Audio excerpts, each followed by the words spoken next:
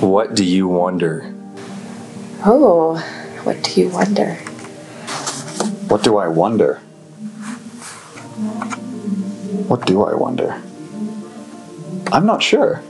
I have wondered if Aaron and Dr. T will ever arm wrestle. I consistently wonder if I'm being a good enough mom. Yeah, and if I'm saying the right things to raise my son to be a godly man. Sometimes I wonder what heaven will be like. I wonder, what does God have in store for me? Sometimes I wonder, what am I doing here? What do I do? What is my purpose? I feel like that's just intrinsic to who we are as people, to wonder what we're here for, and how do we do that as Christians, and how do we do that as followers of Christ, and how do we be Jesus in the 21st century? I wonder what this time next year is going to look like. That's what I wonder. What is under DIA for real? I wonder how long it'll take me to get to where I want to be.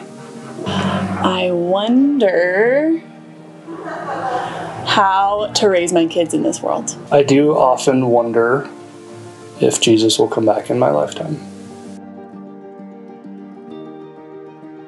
Some good ones. So what do you wonder? I wonder sometimes what it's like to be on the other side of me. Ever wondered that for yourself? I wonder how many people are going to join us on Christmas Eve this year. Sometimes I wonder if I'm doing exactly what I need to do for each of my 4 children. What do you wonder? I wonder at times why I don't wonder the same things that I used to wonder 10 years ago. You ever thought about this? Like, what are the things that I wondered about 10 years ago that I don't wonder about now? And what do I wonder about now that I didn't wonder about 10 years ago? I wonder how long it's going to take for us to hit our $1 million seeds offering. Right now, this is the number that we're at, which is incredible. 775,000. Yeah, come on, somebody. And this is absolutely amazing. So many of you have given above and beyond to sacrifice financially so that we could get to where we are. Some of you have still remained on the sidelines, and I encourage us from the very beginning that it's going to take all of us to hit that $1 million mark as we prepare for our next step and whatever our future home and wherever our future home is going to be. And on that note, really quick, I want to invite a friend of mine to come up here really quick, and I want you to hear from her what she felt like God was calling her to do to supplement our seeds offering. And so can we give it up for Hallie Krug really quick? Hallie's going to come up here. And several weeks ago, Hallie came up to me and she handed me an envelope. And so what I've invited her to do, come on over here. What I've invited her to do is to share with you what was in that envelope and how that happened. Go ahead, sweetie. I heard my parents were talking about giving to the seed offering here, and I wanted to contribute. So I decided to start selling bracelets around my school, and I made about $50 in 2 months. Yeah, can we give it up for Hallie? Thank you. Awesome. Thank you so much. She said that she was selling them at recess. She was selling them when her teacher wasn't looking, right? She had one of those overcoats, and so truly, I'm not joking, like when she came up and she handed me the envelope, it almost brought me to tears. Reminds me of the sermon that I preached last week on childlike faith. And so I don't know what it looks like for you, but I know that God is using this church in incredible ways. I know people that are experiencing life change in Jesus. Some people finding salvation for the very first time, changing their eternal destinations. We'll be talking about that a little bit today. And so I don't know what that looks like for you, but we said it from the very beginning. Your contribution equals our capacity. Your contribution equals our capacity as a church and whatever it is that God wants for us next. So can I just encourage you? Can I encourage you to pray about and think about bringing a special gift during our Christmas Eve services? You can give online. You can bring that gift personally with you during Christmas Eve, but I'm going to ask that you would pray. Well, do you ever wonder why we wonder? Do you ever wonder why we wonder? I would suggest to you that one of the main reasons that we find ourselves wondering is because we don't have all the answers. And because we don't have all the answers on several different things, we have to fill those gaps with wonder. And by all means, that's going to play into the subject that we're going to talk about today, because today we're going to be talking about the subject of heaven. And all of us have wondered when it comes to the subject of heaven. The reason that we've had to wonder is because there's not a lot of things that are clear. Specifically in the Bible, there's not a lot of things that are crystal clear on the subject of heaven. And so what we have to do is we have to think beyond what we know, which causes us to wonder. Now, I feel like I need to make a prefacing statement on this particular subject today, because even though I'm going to do my best, which is going to fall short, anytime we talk about the subject of heaven, it's going to fall short of what actually is and actually what will be. But I want to make a prefacing statement because I've heard my fair share of sermons and I've read my fair share of books, listening to people that do what I do, making statements that sound a lot more certain, like they're offering a lot more certainty, where I would say there's still a lot of ambiguity. Now, I don't want to pretend to know what their motives could have been. Maybe they just want to sell some books. It's possible. But I know that I don't want to make that mistake. I don't want to make that same mistake. And so throughout our time this morning, I'm going to do a couple things. And one of the things that I'm going to do is I'm going to make sure that I distinguish between when I'm suggesting something of what could be, what's possible, and then I'm going to make sure that we're clear when I'm speaking specifically about what the Bible has to say, where there is certainty. Because it's great and it's fun to wonder beyond what we know, but it's incredibly important that we make sure we start with what the Bible says. Amen? So with that being said, let me start here. Doing what I do, you would imagine that a lot of people come and they ask me questions about heaven. Even this last week, someone was asking me about rewards in heaven. And what does that look like? Because there's some passages that allude to this idea of getting rewards in heaven. And I don't want to spend all of our time focusing on things like that. And what I mentioned to him is, there's still debate among scholars on what that particularly could look like. I would probably fall on the side. I would suggest that we do receive some kind of reward in heaven based on the different scriptures that we read, but it wouldn't be a reward in the way that we may think of it in our physical minds right now. Like the way that we would receive a different type of measurement of heaven is something that right now our minds probably couldn't comprehend. But based on our faithfulness here on earth, I would suggest to you that there's enough biblical evidence for me that based on how faithful we are here, that we do receive a different type of measure of what we experience in heaven. But I would also encourage us on things like that we don't get so caught up in those particular categories, because there's still ambiguity there, right? And we don't want to get caught up in what I call point-proving theology, where it's just like, hey, let me try to prove a point that ultimately we shouldn't spend that much time focusing on, because right now what we need to be focusing on is not the rewards we will receive in heaven, but our day-to-day faithfulness, right? Our day-to-day faithfulness. I've also been asked the question at times, hey, will my dead pet be in heaven? To which I answer with an obvious question back, well, it depends. Was your pet a cat? Because it's clear, the Bible's clear on this one. CAT is abbreviated for catastrophic. I'm making stuff up now. I'm going to stop there. Billy Graham once answered that question with the same way that I would answer it this morning. If God thinks heaven will be more complete by your dead pet being in heaven, then he will make it so. Sometimes I'm asked questions that are a little bit deeper, a little bit more sensitive. And I can even tell in the way that the question is asked that people have a tone in their voice where they're looking for hope. And so they may ask the question that sounds something like this: will my fill in the blank be in heaven? And the clear answer and the easy answer to provide is that the only way that anyone is going to get to heaven is if they put their faith and trust in Jesus on this earth. But that doesn't always give them what they're looking for, because they don't know sometimes.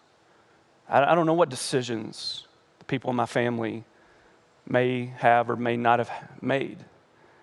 And so there's a tone of hope in their voice. And ultimately what I think they're trying to think through is, what would those dynamics be like? I mean, what would the dynamics of our family be like when we get to heaven? Like, will we know who our grandpa is, and will it still feel like family? Will we know who our kids are, and will it still feel like I'm their parents?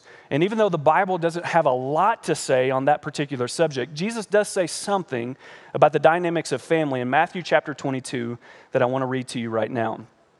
He says, at the resurrection, people will neither marry nor be given in marriage. They will be like the angels in heaven.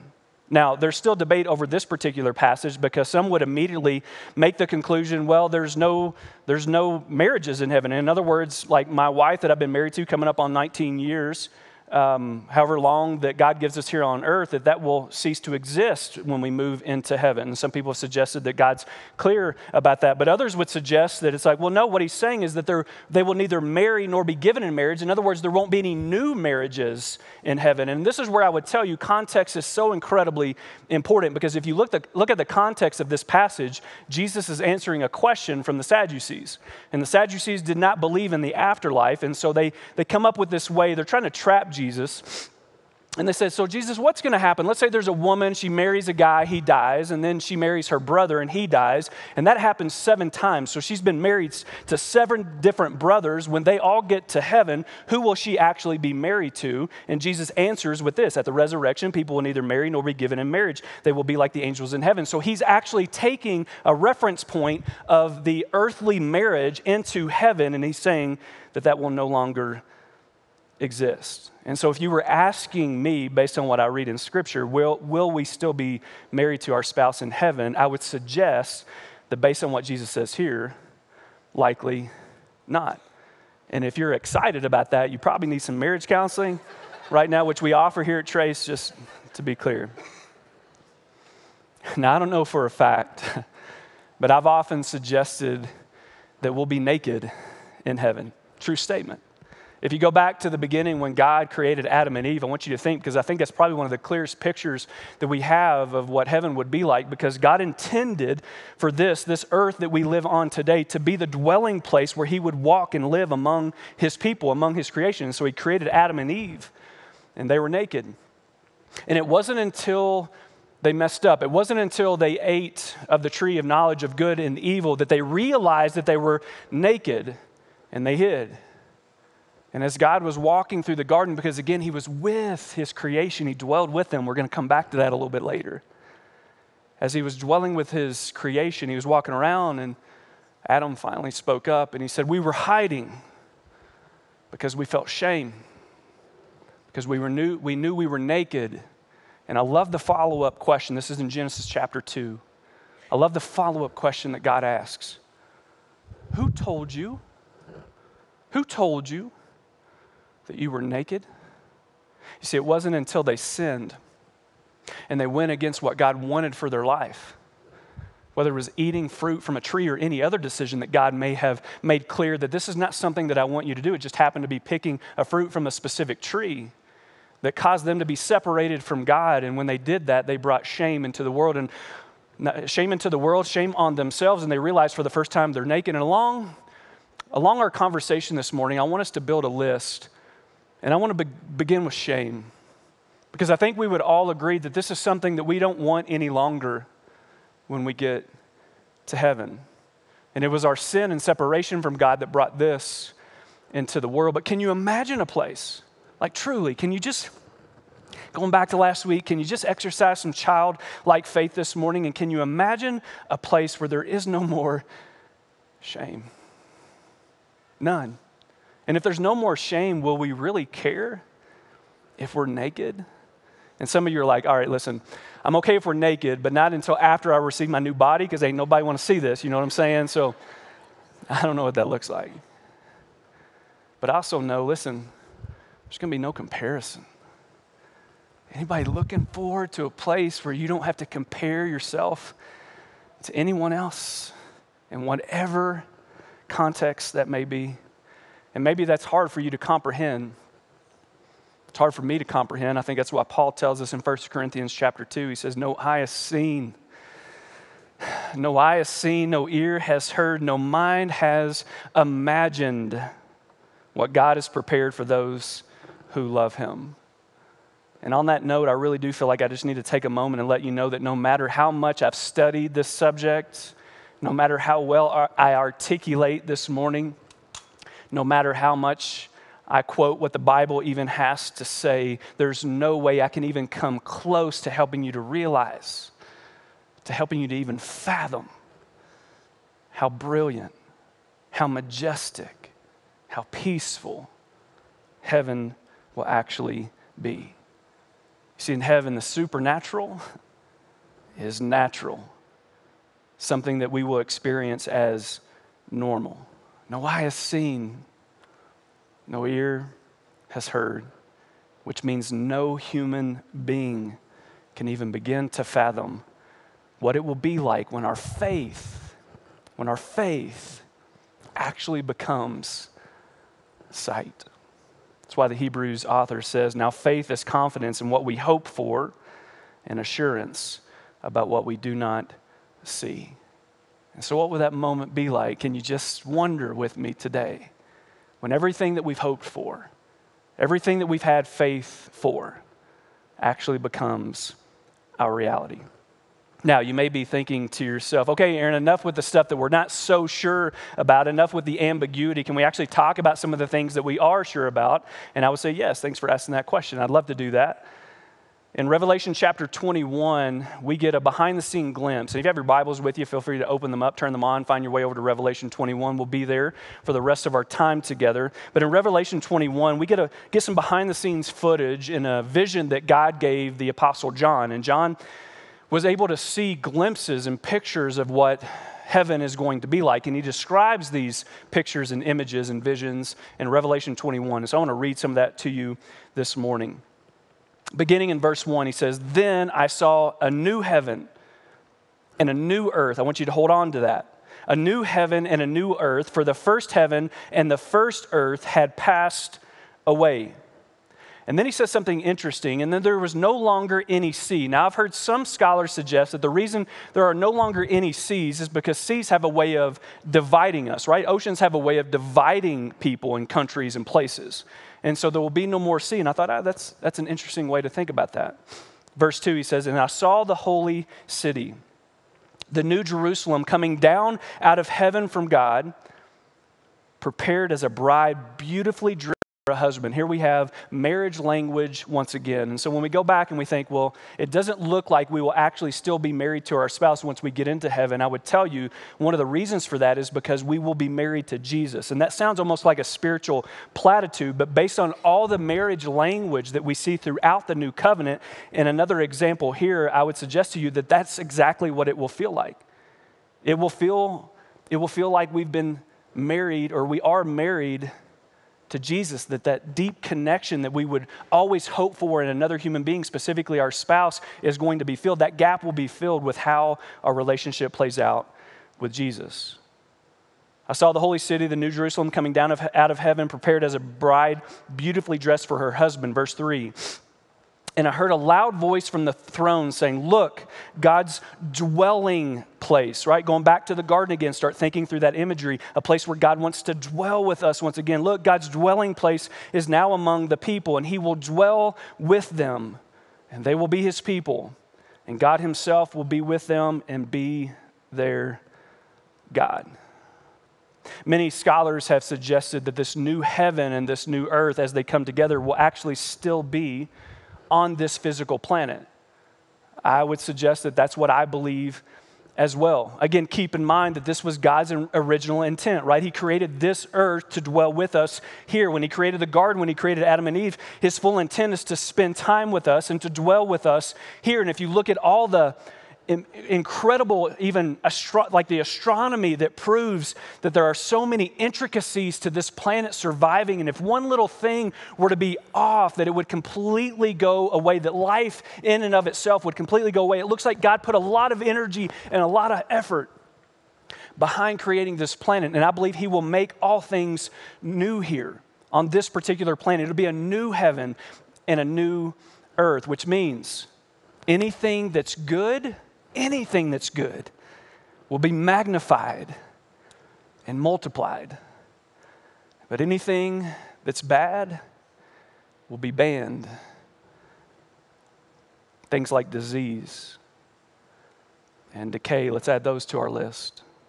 And divorce and despair and depression and death.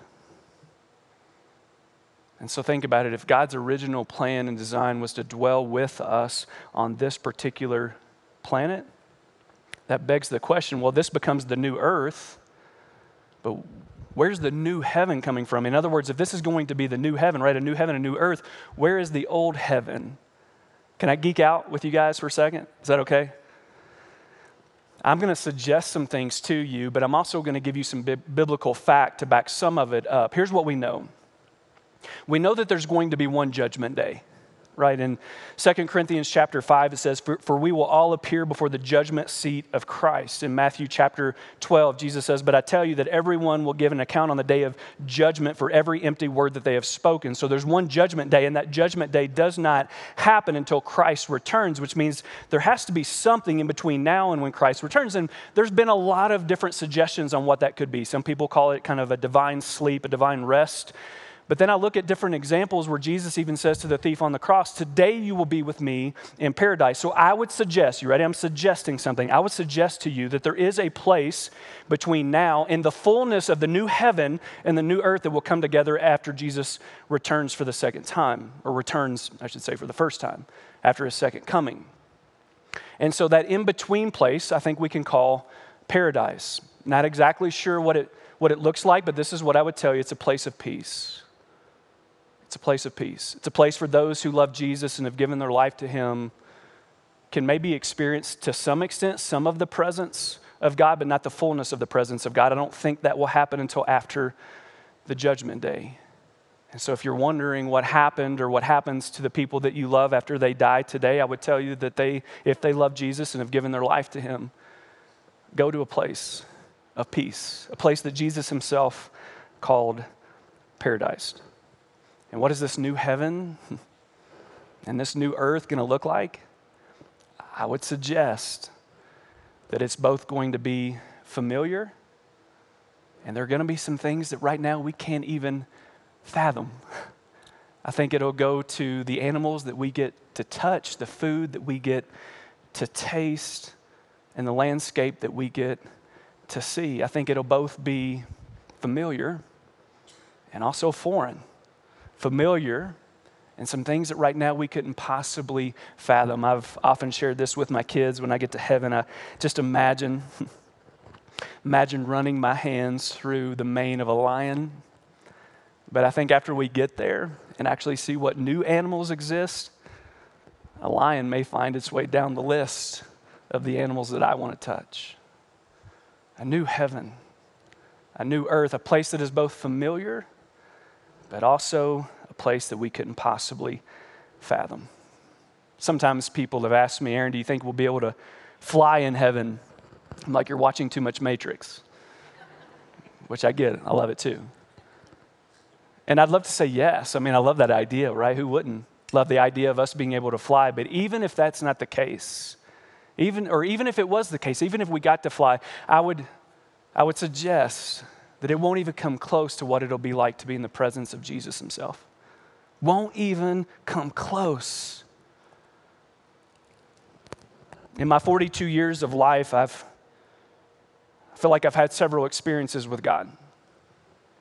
I feel like at times I've felt the presence of his Holy Spirit in a very real way.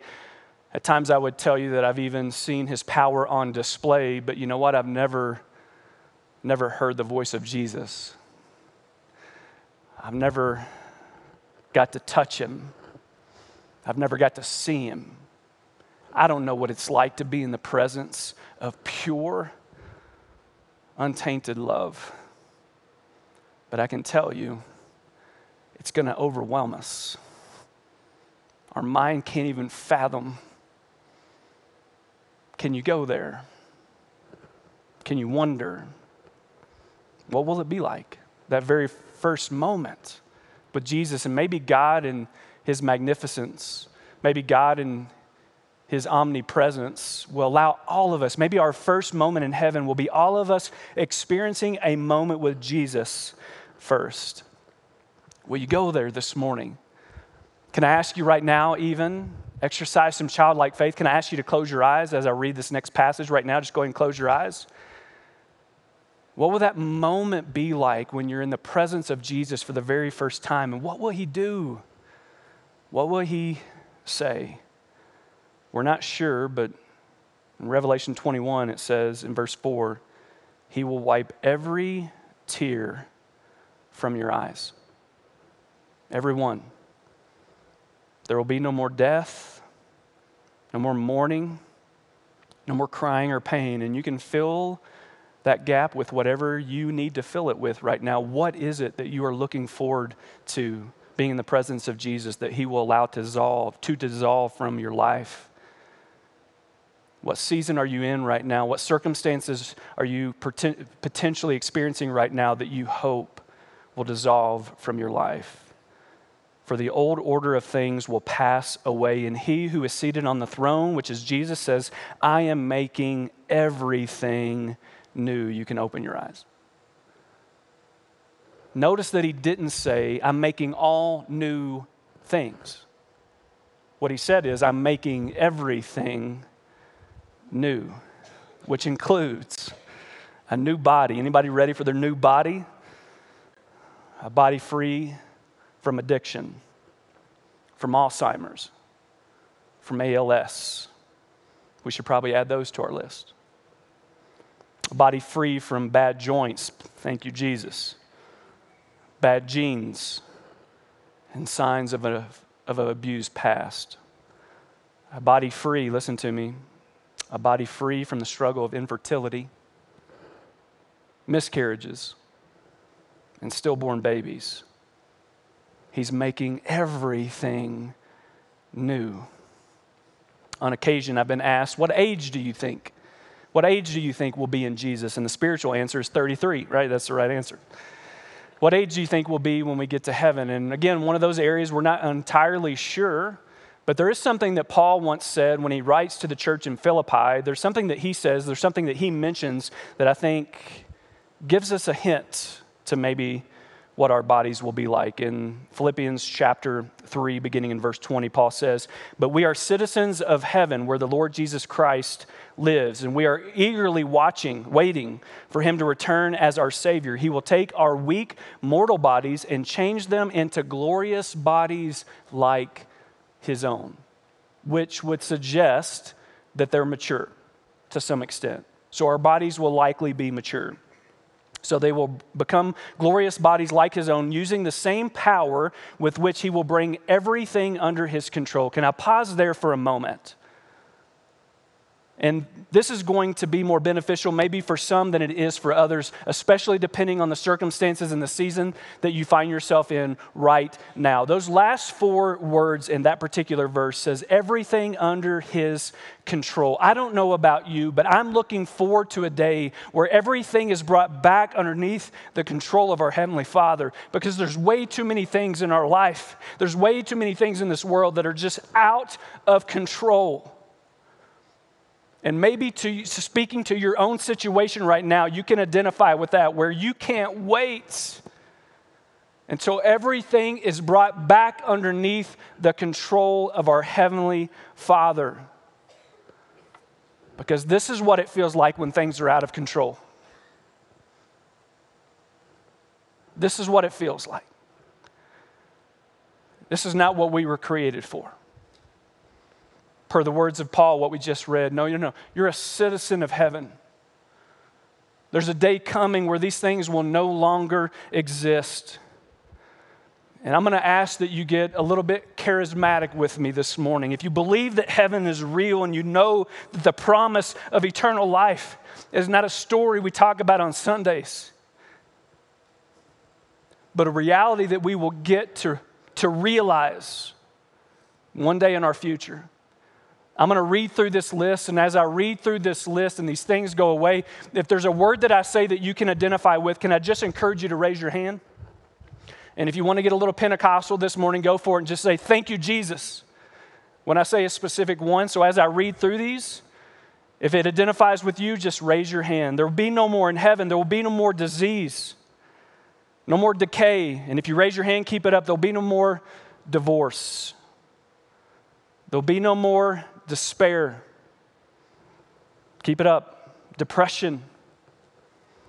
No more death. No more shame. Thank you, Jesus. No more suicide.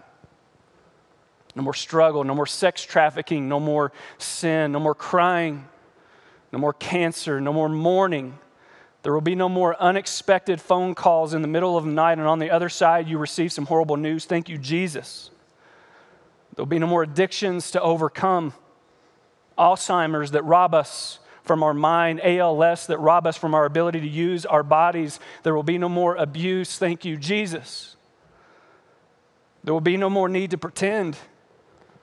There will be no more that time of the month. And all God's women said, all God's men, let's just be honest. No more pressure. There'll be no more fear. No more failure. Thank you, Jesus. No more feelings of hopelessness. Thank you, Jesus. No more worry or weariness or weakness. No more headaches. No more hurts and habits and hang-ups. No more war or wayward teenagers or division or broken families. No more court cases. No more absent fathers. Thank you, Jesus. Because in heaven, all things will be made new. Will you do me a favor and just stand to your feet this morning as I read Revelation 21, 6 through 7. When God says, and it'll be done. It's done because I'm the Alpha and I'm the Omega. I'm the beginning and the end. To the thirsty, I will give water without cost from the spring of the water of life, and it will never go away. And those who are victorious will inherit all of this, and I will be their God, and they will be my kids. You can be seated.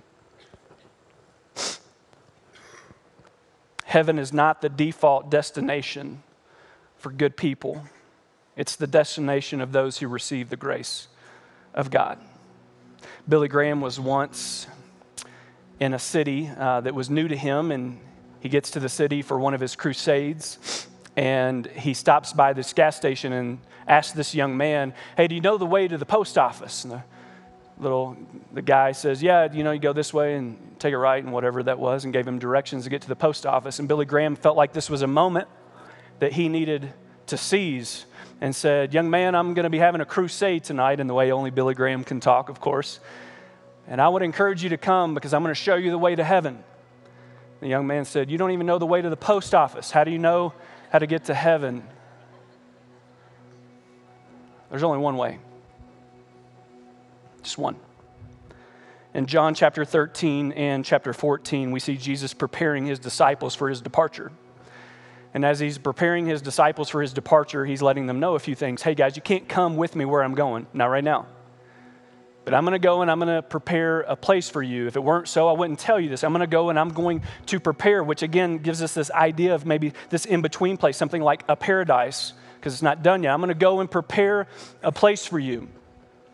And then I'll come back and I'll get you, because in my Father's house, and I love that depiction of what heaven is, right? Jesus said in John 14, in my Father's house are many rooms. And I'm going to go and prepare one for you. But let me be clear about something. There's only one sure way to get there. Only one sure way. And then Jesus said the most clear words maybe that he's ever said. I am that way. John 14:6. I am that way. Because I'm the only truth. I'm the only source of life.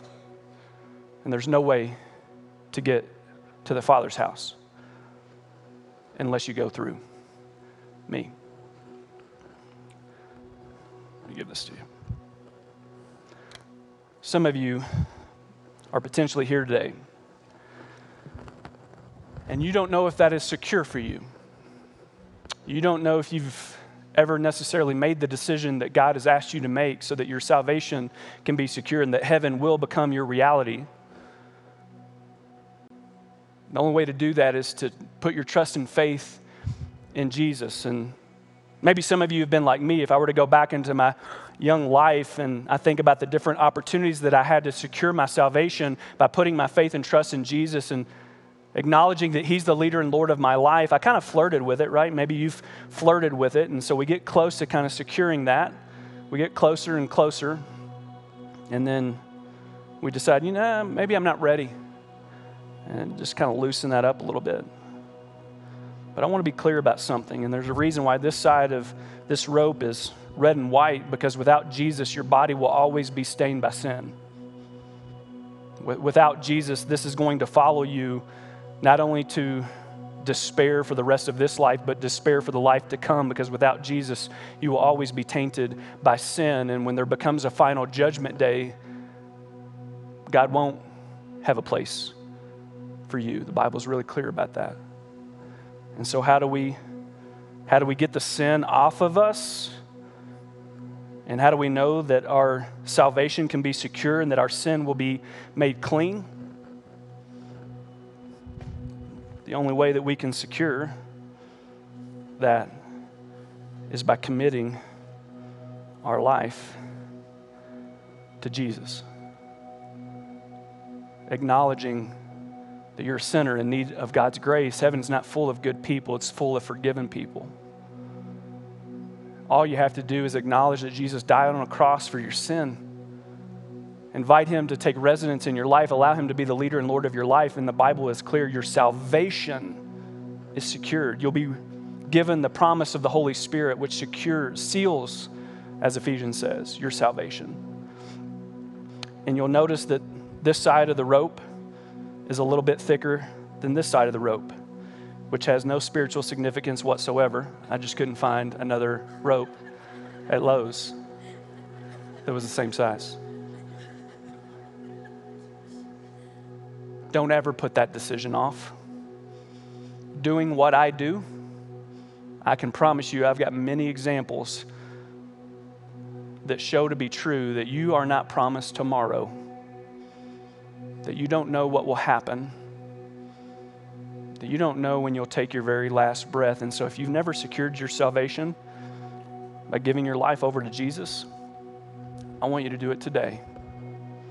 We're going to lead into a time of response, and the way that we do that here at Trace is for those of us that have made the decision to follow Jesus. Around the room, you'll see 4 crosses, and at those tables are cups, and in that cup is a reminder of our personal salvation. There's some juice that represents the blood of Jesus that was spilled out for the forgiveness of our sins. In Hebrews, it says there is no forgiveness without the shedding of blood. And then we take a cracker that represents Jesus' body, and we remember that there was a physical resurrection. It was his actual physical body that died, and 3 days later came back to life. And it's from that example alone that we know that through the resurrection that all the things that Jesus promised were true, including heaven. Maybe you're here today and you've internally made the decision to follow Jesus, but for whatever reason, you've never been baptized. Jesus is actually really clear about this too. We don't teach here that baptism saves you, but Jesus says after you confess that he's the leader and Lord of your life, the next thing you should do is get baptized, which shows other people that you're not ashamed to call Jesus your Lord. You're not ashamed for other people to know of that decision that you made, and it's a resemblance. Baptism is a resemblance. It's a representation of you dying to your way of life as you go underneath that water. You're dying to your way of life, being raised to walk a new life with Christ. Maybe you were baptized as a baby, which is great that your parents made that decision, but the scriptures are clear. It's a decision that you should have always made when you understood it. So as we have a time of response, if you either need to accept Jesus for the first time or you're ready to get baptized, I want to encourage you to come up and grab one of these white towels on the end of the stage, and then encourage you to take them to next steps before you're done today, and we're going to get you scheduled to get baptized in the very first Sunday of 2022. January, is it 2nd? 2nd. On January 2nd. What a better way, or is there a better way to start a new year than the biggest commitment you could ever make to Jesus Christ? I'm going to pray, and I'm going to encourage you to respond. If you need to come get a towel, nothing should hold you back. This is your day to secure your salvation. God, right now, I'm handing this over to you. God, I pray through the power of your Holy Spirit that you would move powerfully in the lives and the hearts and souls of people in this room. And for those that haven't yet made a decision to give their life over to you, God, I pray that they would feel your presence and that they would almost even feel uncomfortable if they don't allow their feet to start walking down that aisle towards one of these towels, God, that you would help them to almost feel burdened by it, broken about it. Father, we thank you for the promise of heaven. something our minds can't fathom. But we believe in it, God. It's hope for what we cannot see, but one day our faith will become sight. Thank you, Jesus. So God, move powerfully. Right now, we pray this in Christ's name. Amen.